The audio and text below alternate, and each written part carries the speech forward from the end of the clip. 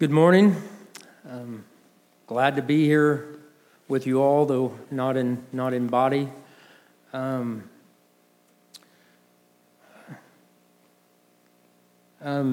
grateful that we can meet in this way, though it shouldn't be the normal way in which we meet for circumstances such as these. Thankful that we can meet in this way,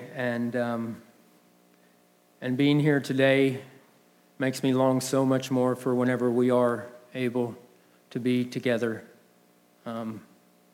gather out together again. And I've really been thinking on the words Ronnie Mack spoke here a couple weeks ago. He said this last month or so has really brought into focus that the church is not a building, it is its people. And during this time, I think that's become very evident, and we feel that so much more now. And it should make us long for the day that God's church will never be separated again, that all the children of God, brothers and sisters, will be together for eternity when God consummates his kingdom and brings all his people together. So this morning, we will be in Galatians chapter 4. If you want to turn there in your Bibles at home, Galatians chapter 4. And it will be in chapter 4, verses 1 through 11. To begin our time this morning, I'd like to share with you an experience of a figure from church history, John Wesley. Wesley is most known as one of the founders of the Methodist denomination, along with his brother Charles and George Whitefield. During his postgraduate years at Oxford University, John led a group known as the Holy Club. It was a society formed for the purpose of study and the pursuit of a devout Christian life. He was the son of a clergyman and already a clergyman in himself at this point.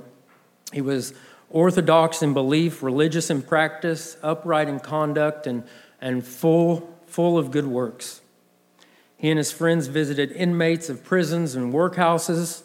They provided slum children of the city with food, clothing, and education.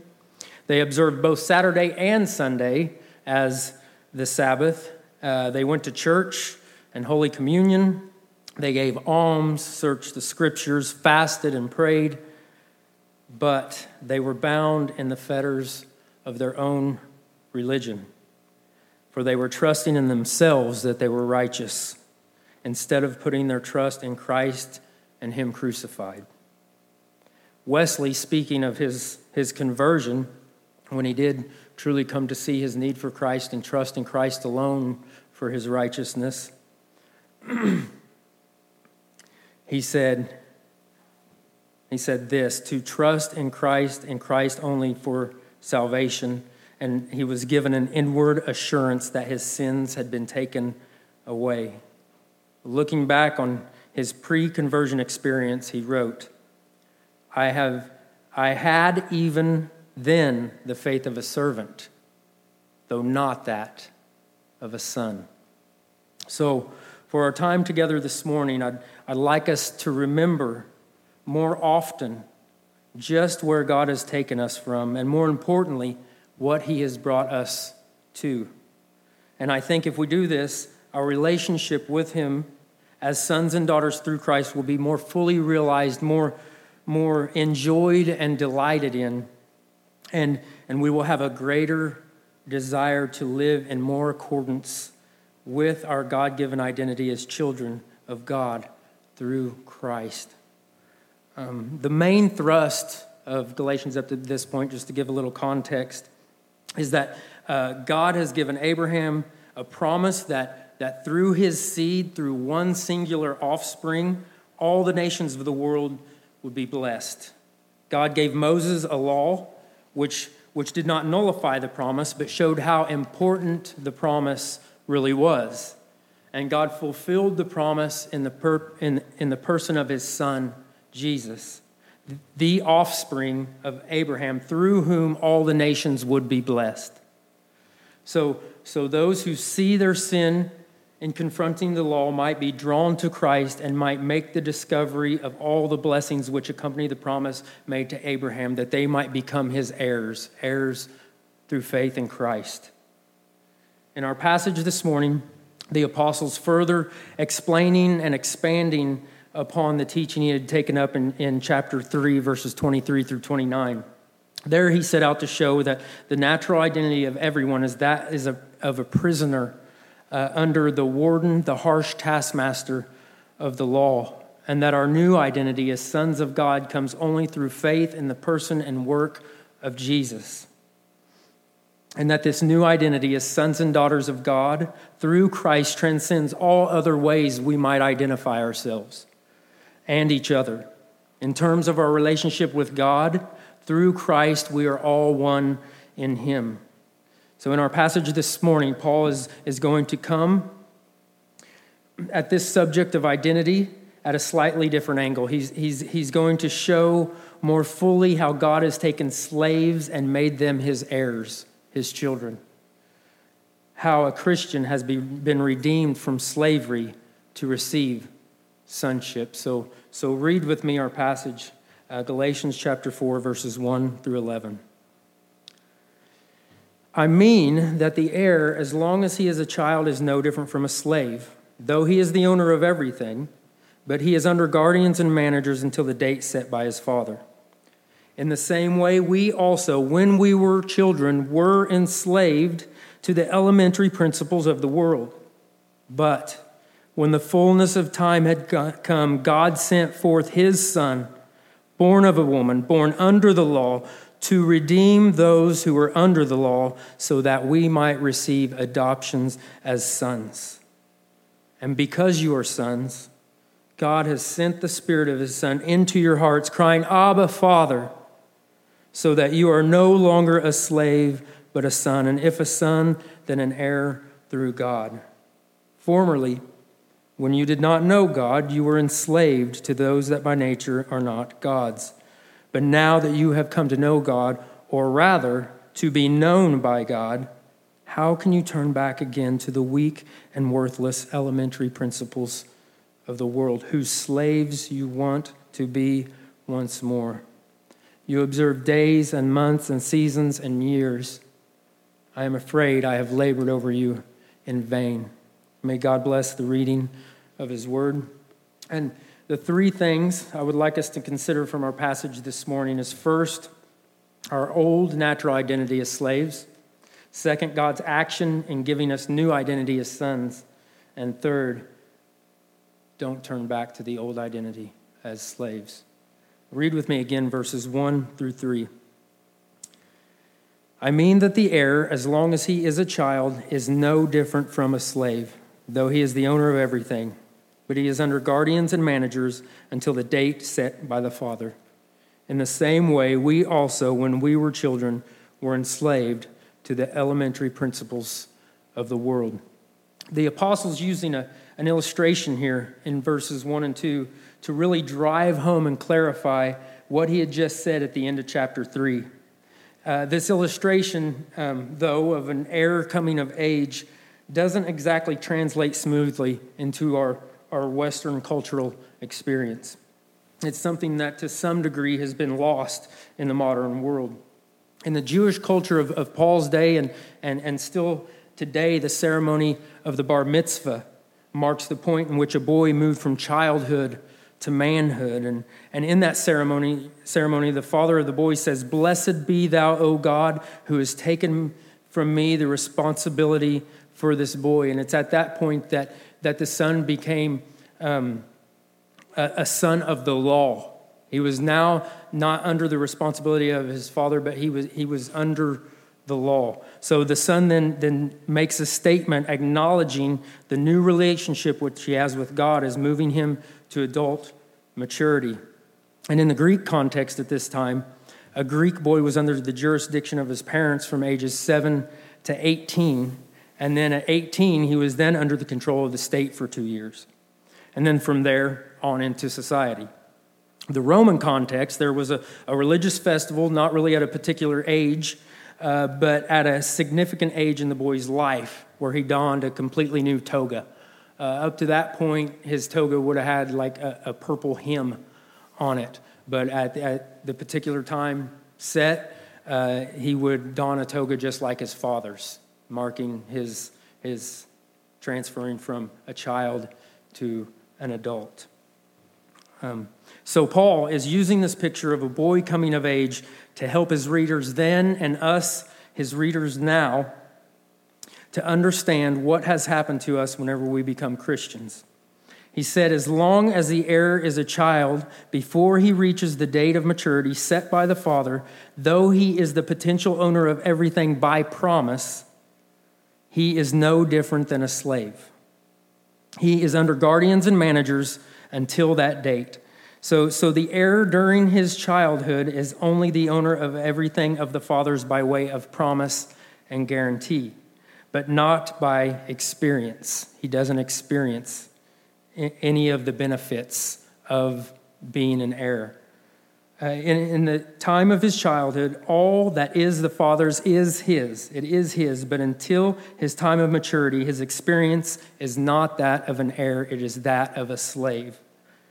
So the identity of a slave doesn't have to do with the status. In standing, he is an heir, but in relation to freedom of action, he is a slave. He is a slave because being under the guardians and managers put over him, he is not free to act with the things that one day will be his. And in verse 3, Paul says this illustration relates to all of us. He says, in the same way, when we were children, we were enslaved, but we were children. Hold on. In the same way, when we were children, we're enslaved. We were slaves to the elementary principles of the world. Not only were we children, but we were children in bondage, slaves. He uses the same language in verses 8 and 9. There he says, formerly, when you did not know God, you were enslaved to those that by nature are not God's. But now that you have come to know God, or rather to be known by God, how can you turn back again to the weak and worthless elementary principles of the world, whose slaves you want to be once more?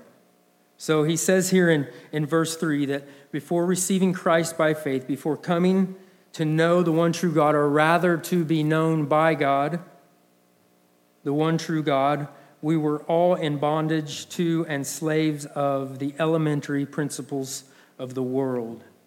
The word for principles here could also be translated spirits. And you might have a footnote in your Bible there on verse 3 that reflects that. So what are these elementary principles or spirits to which all of mankind either have been or are enslaved to? The word elements or elementary used here can have two meanings. First, it can be used in the sense of elementary things, and I think both of these meanings are kind of both and in their use here. Not for sure. Different commentators say different things, so I think there's a little bit of both in them here. So the first, it can be used in the sense of elementary things, such as the letters of the alphabet, the ABCs of preschool and kindergarten. According to this meaning, Paul would be likening the Old Testament period to the preschool education of the people of God, which was completed further and fuller when Christ came. This meaning definitely fits with the child reaching maturity metaphor, but not so much with that of bondage or slavery. And so the second interpretation of this phrase, the elemental spirits of the world, of the universe, lends itself more to this image of bondage and slavery. In the ancient world, these elemental spirits were associated with either the physical elements, earth, wind, air, fire, or with the heavenly bodies, which controlled seasonal festivals at that time, the sun, moon, and stars. This interpretation fits well with what's mentioned in verse 10 about the days and months and seasons and years, their observance of those things, and the statement to those and the enslavement to those things that by nature are not God's, in verse 8. And see, this is what Satan, the deceiver, the father of lies, has done to the good things of God. He has taken the good creation of God, something that was intended to reflect God's eternal power and divine nature, and has disguised it of something that should be worshipped.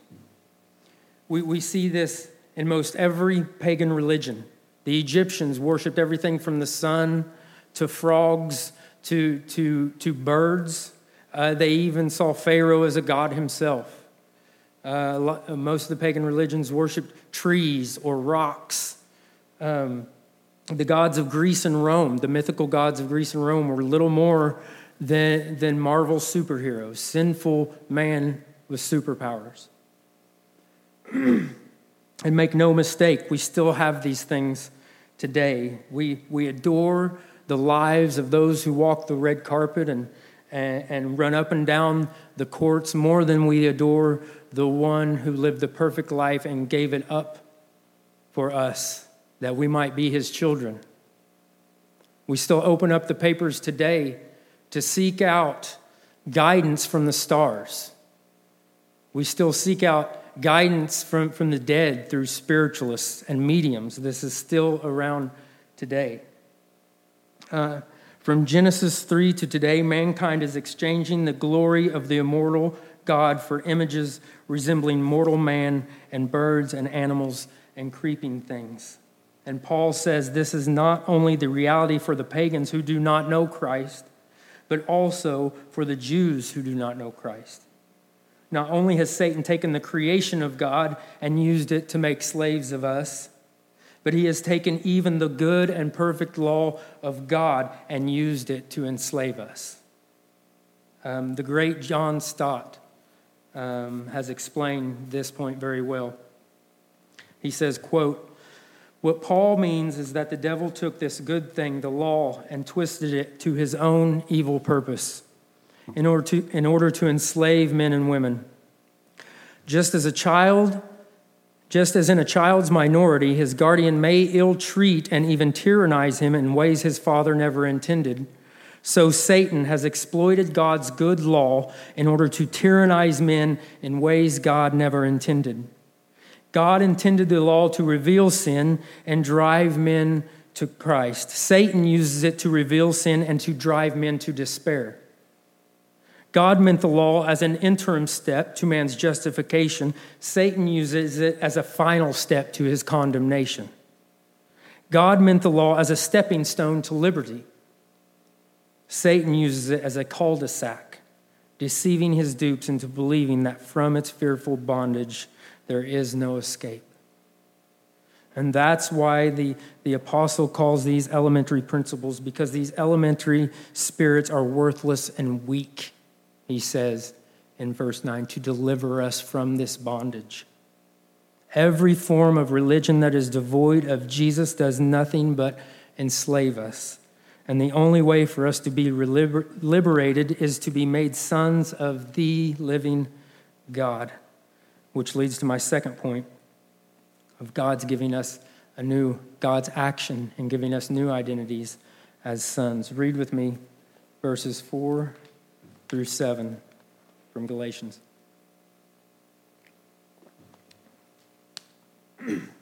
But when the fullness of time had come, God sent forth his Son, born of a woman, born under the law, to redeem those under the law,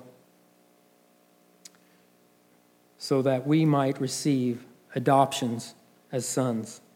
And because you are sons, God has sent the Spirit of his Son into your hearts, crying, Abba, Father. So you are no longer a slave, but a son, and if a son, then an heir through God. This is probably one of the most fullest and robust explanation in the Scriptures of what God has accomplished through his Son in the gospel. And we can split this work up into two sections here. We'll split it up first into the work accomplished by Christ in securing our sonship, and second, the Spirit assuring us of that sonship that Christ has secured. So Christ's work in securing our sonship and the Spirit's work in assuring us of what Christ has secured for us. First it says, when the fullness of time has come, when the date set by the Father had been reached, he sent forth his Son. This plan of salvation was not just some sort of afterthought on the part of God. Like, well, this didn't go the way I planned, so I better do something about it. This is the plan he had before even the worlds were created. It is the fulfillment of the promise to reverse the curse in Genesis 3, the sending of the singular offspring that would be bruised by the serpent while that offspring crushed his head.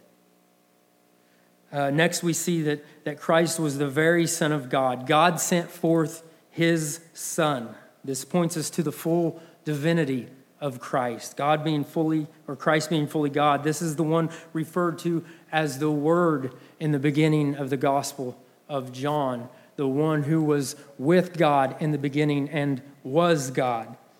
This is why Jesus could say to the Jews before Abraham was, I am. And that I and the Father are one. The author of Hebrews tells us that Christ is the radiance of the glory of God and the exact imprint of his nature. And he, Christ, upholds the universe by the word of his power. Then it says, he was born of a woman born under the law. So we see that God sent his Son, an exact imprint of him, speaking of his divinity. Now he tells us he was born of a woman, born under the law, and this emphasizes Christ's humanity. He was born just like every man, or just like every human being is born, from a woman, though in a way that no other man was born, conceived by the Holy Spirit, and from a virgin woman. But still the same, he was born from a woman just like every man, just like every human being. And also, just like all of mankind, he was born under the law. Because he was fully human like all men, he was obligated to keep the law like all men. But unlike all men, he kept it perfectly. Jesus had to be both fully God and fully man in order to accomplish the work needed to make us sons and daughters of God. Jesus had to be fully God for his sacrifice to be of the infinite worth needed to atone for man's sin.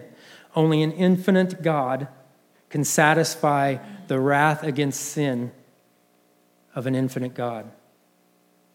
Christ's divinity is what made him the spotless, sinless Lamb of God. At the same time, he had to be fully human, fully man, so he could take upon himself the penalty for sin and be an acceptable substitute for man. Bulls and goats are not acceptable substitutes for man, for they are not man. These sacrifices were offered over and over because they were never suitable substitutes. They only pointed to the one who would be the true propitiation, the true wrath-satisfying substitute for those who would trust on him for their salvation. It pointed to Christ. So Jesus the Son was sent by the Father, fully God, that he might fulfill the law on our behalf. He was born of a woman that he might be made just as we are, fully man, that he could take upon himself once for all the just punishment for our sins. And it says in verse 5 that this was all done to redeem those who were under the law so that we might receive adoption as sons. It says here that all of Christ's work in his life, death, and resurrection was to redeem those who were under the law. This word redeem fits well with the whole imagery of slavery also. In ancient times, to redeem, the redemption price referred to the buying back of a slave, the buying of a slave's freedom. And that is exactly what Christ has done for us on the cross. He paid the price necessary to release us from our slavery to sin and the just condemnation of the law, so that we might be free to receive adoptions as sons and be his co-heirs. John, the Gospel of John, chapter 1, verse 12 says, "To all who received him, to all who believed in his name, he gave the right to become children of God." To the one in my hearing today who has yet to trust on Christ for your right standing before God and receive sonship, to go from slave to son,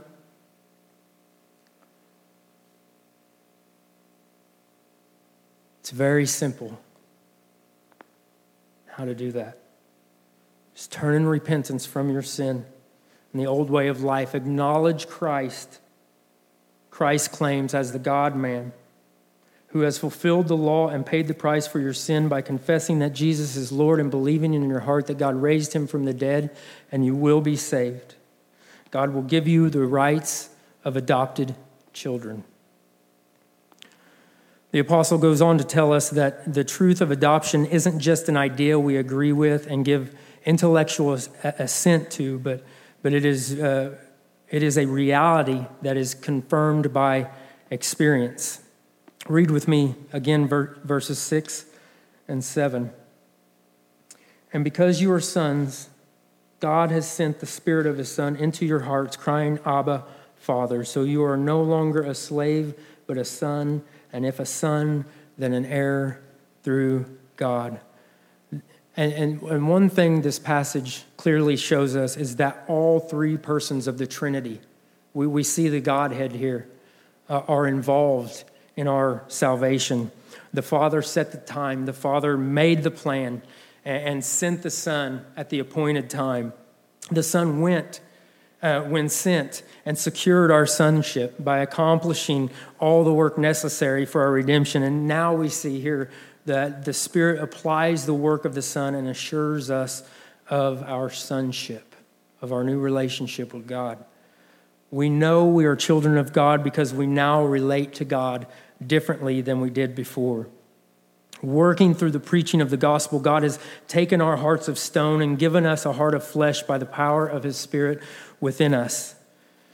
Before, we may not have related to him at all, lost in total unbelief, or we could have related to him like Martin Luther before his conversion. Luther was known to spend countless hours in the confessional, attempting to atone for his own sin through penance.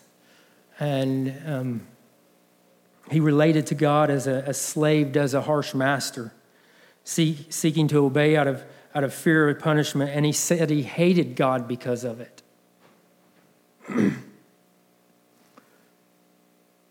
But when the truth that the righteousness of God is received by faith was revealed to him, he no longer hated God, but loved him because he knew God had first loved him in Christ. He was no longer a slave, but a son. Our relationship to God is nowhere more evident than in how we talk to him, too, we see from this passage. We can know we are children of God, indwelt by the Spirit of God, simply by the fact that we cry out to God in prayer, Daddy, Father, Abba, Father. No peculiar sign, no spectacular gift, just the inward witness of the Spirit in prayer. Romans 8:16 says that the Spirit himself testifies with our spirit that we are God's children. This is our assurance that we are children of God. This isn't to say that every true believer will be 100% assured of their salvation 100% of the time. There is still a battle being waged between the flesh and the Spirit in the life of every believer. Inevitably, doubt will to some degree challenge our assurance. That's when we cry out to God like the father in Mark 9 who had the demon-possessed boy, I believe, help my unbelief. and disobedience will diminish our assurance also. But when we repent and confess our sin, we can be sure that Abba is faithful and just to forgive us our sins. For some of you who might be struggling with prayer or the assurance that you are one of God's children, I'd like to end this point here with a quote from the Puritan Thomas Watson. He says on this topic of assurance and prayer, "Lack of assurance shall not hinder the success of the saint's prayer. Sin lived in makes a barricade to prayer, but lack of assurance does not hinder prayer. Though it may feel like it at times, it does not hinder it.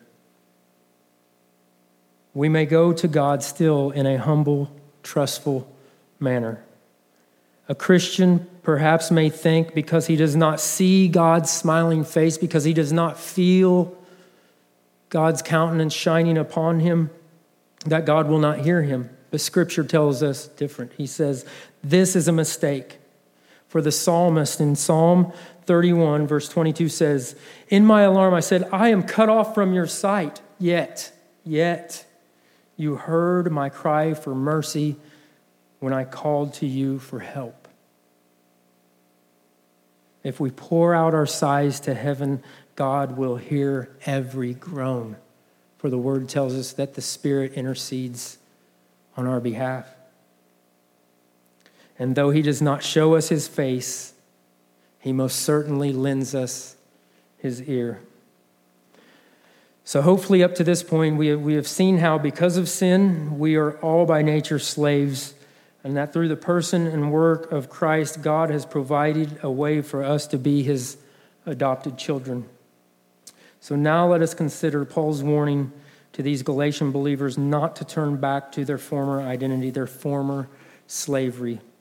Read with me afresh verses 8 through 11.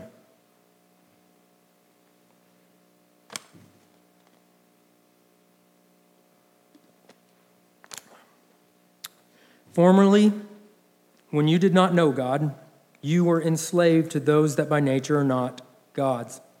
But now that you have come to know God, or rather to be known by God, how can you turn back again to the weak and worthless elementary principles of the world, whose slaves you want to be once more? You observe days and months and seasons and years. I am afraid I have labored over you in vain.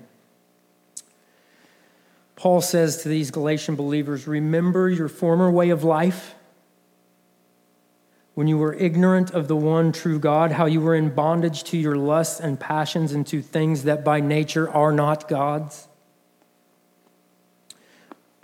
Well, you are turning back to that same bondage if you follow the teaching of these Judaizers. This is one of the main reasons Paul was writing this letter. There was this group of teachers coming in, telling these new believers in Galatia that faith in Christ wasn't enough for their salvation, that they also must add to that adherence to the Mosaic law and circumcision in order to be co-heirs with Christ. And he's saying, if you turn to this, you're turning back to the same old thing you were enslaved to before. It just has a different face to it. Seeking right standing with God in any other way than through Christ alone, to try to add our good works to the work of Christ for our salvation is just as much a form of bondage as when you denied the one true God. Both legalism and lawlessness are turning back to our former slavery. And we're prone to wonder, just as these Galatian believers were, back to one of these forms of spiritual bondage, just like the hymn we just sung. Prone to wonder, Lord, I feel it. Prone to leave the God I love for those things which are not God's. Our faith begins to falter. We begin to look less at at what Christ has done and more to what we are doing or haven't done, and we become like Luther before his conversion, haunted by, have I done enough? And we forfeit the freedom of the cross. That we can't. We can't do enough. That was the whole purpose of the cross. But Christ can and did.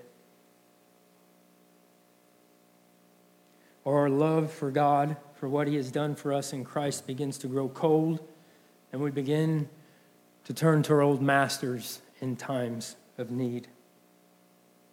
Troubles in life come along through work or whatever, you name it. And instead of turning to Abba for help and comfort, we turn back to our old masters. We turn back to the bottle or to pills or you name it. You can put whatever, our hearts are idol factories, ready to create anything other than the Father to turn back to. Our desires in our marriage aren't being met, so instead of seeking guidance from the Father in his word, having our desires checked and reoriented, we turn to pornography, never truly having our desires fulfilled and causing even more strife. I heard, listening on Thy Word here a couple days ago, is James Dobson. It was a Father's Day, and I think this will be a good picture of the true comfort that comes from the Father. It was a Father's Day program, I guess, that they were re-airing. And he was talking about, I'm pretty sure it was Dobson, but they were talking about experiences they had with their fathers. And sure, a lot of us haven't had good experiences with fathers, but this was a very good picture of how our Heavenly Father comforts us and cares for us. But I guess they must have lived in a one-room, a very small house growing up. And they would all go to bed, and James would wake up scared in the middle of the night, and he'd call out for his dad. He'd call out, Daddy. And his dad would come in there and search for his hand. And his dad told him once he got his little hand in his, it was almost instant. He could feel just his little hand go limp and him go back to sleep. And I think that is a beautiful picture of the comfort that God, our true Heavenly Father, gives us, but how prone we are not to run to that and run to everything else. So, I think in these last verses in this whole passage, the whole Bible for that matter, there are two things we can call to remembrance that will help us live more fully in our sonship and not wander back to slavery. Two things we need to remember to remind us to run back to the only source, the only true fount of comfort in this life, the one that delivers that. Two things we need to remember to fully live out our sonship and not wander back into slavery. First is remember your former way of life before God sent his Spirit into your heart. Don't live in the past, but never forget it. It's a great reason for gratitude and praise to God when we remember exactly what he has delivered us from and how easy it is to forget that in all we got going on.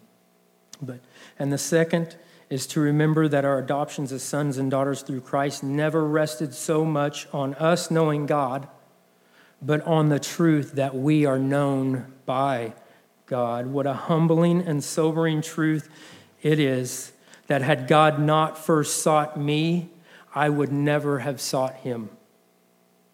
That in love before the very foundations of the world, he predestined us for adoptions as sons and daughters through Christ.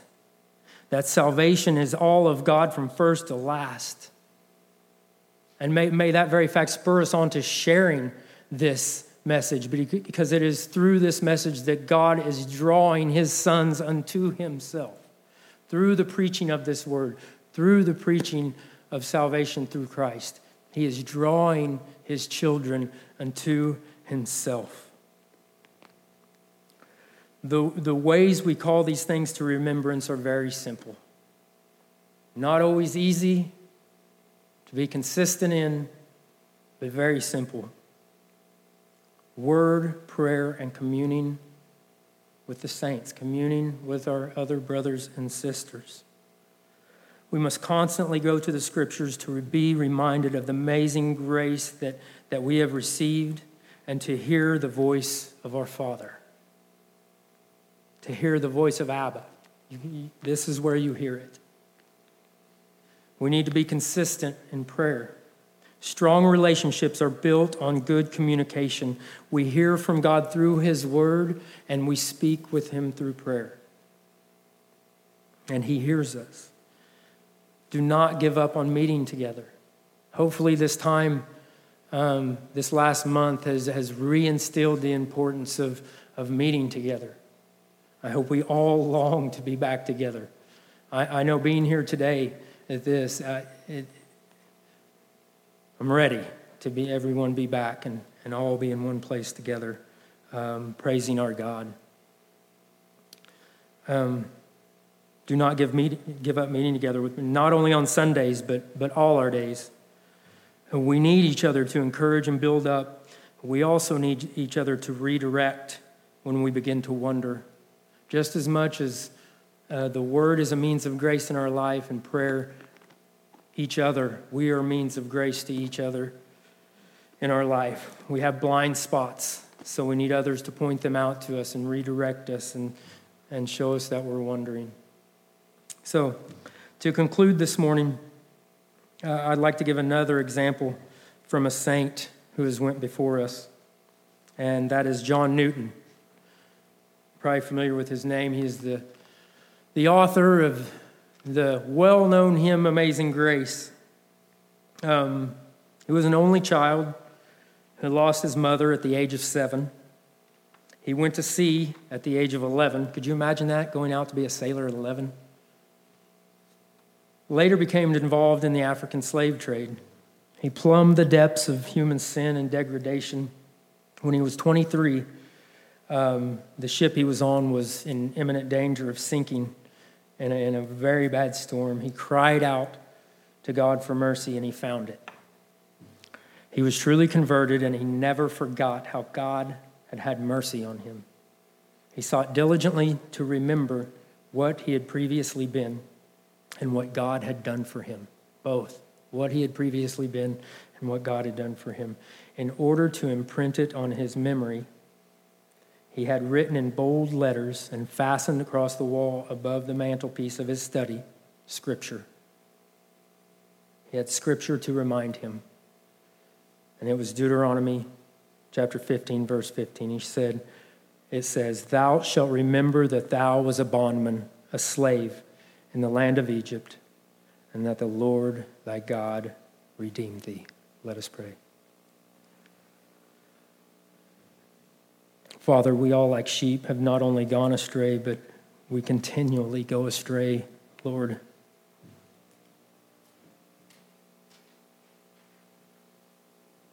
We pray like the song, "Come Thou Fount." Lord, we are prone to wander, prone to leave you. And we ask, Lord, that you would seal our hearts. Seal them for your courts above, Lord, that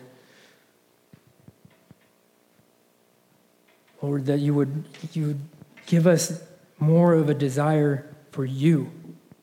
For you are all that truly satisfies our souls, Lord. The things of this world cannot.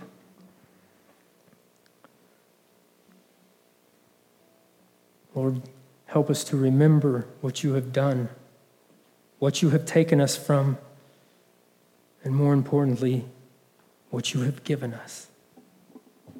Through Christ, we are your children, Lord. Throughout our remaining days, help us to live as such. Not obeying because we think there's more that we need to do that Christ hasn't, but out of love because of the love you have shown us. And we pray these things in Christ's name. Amen.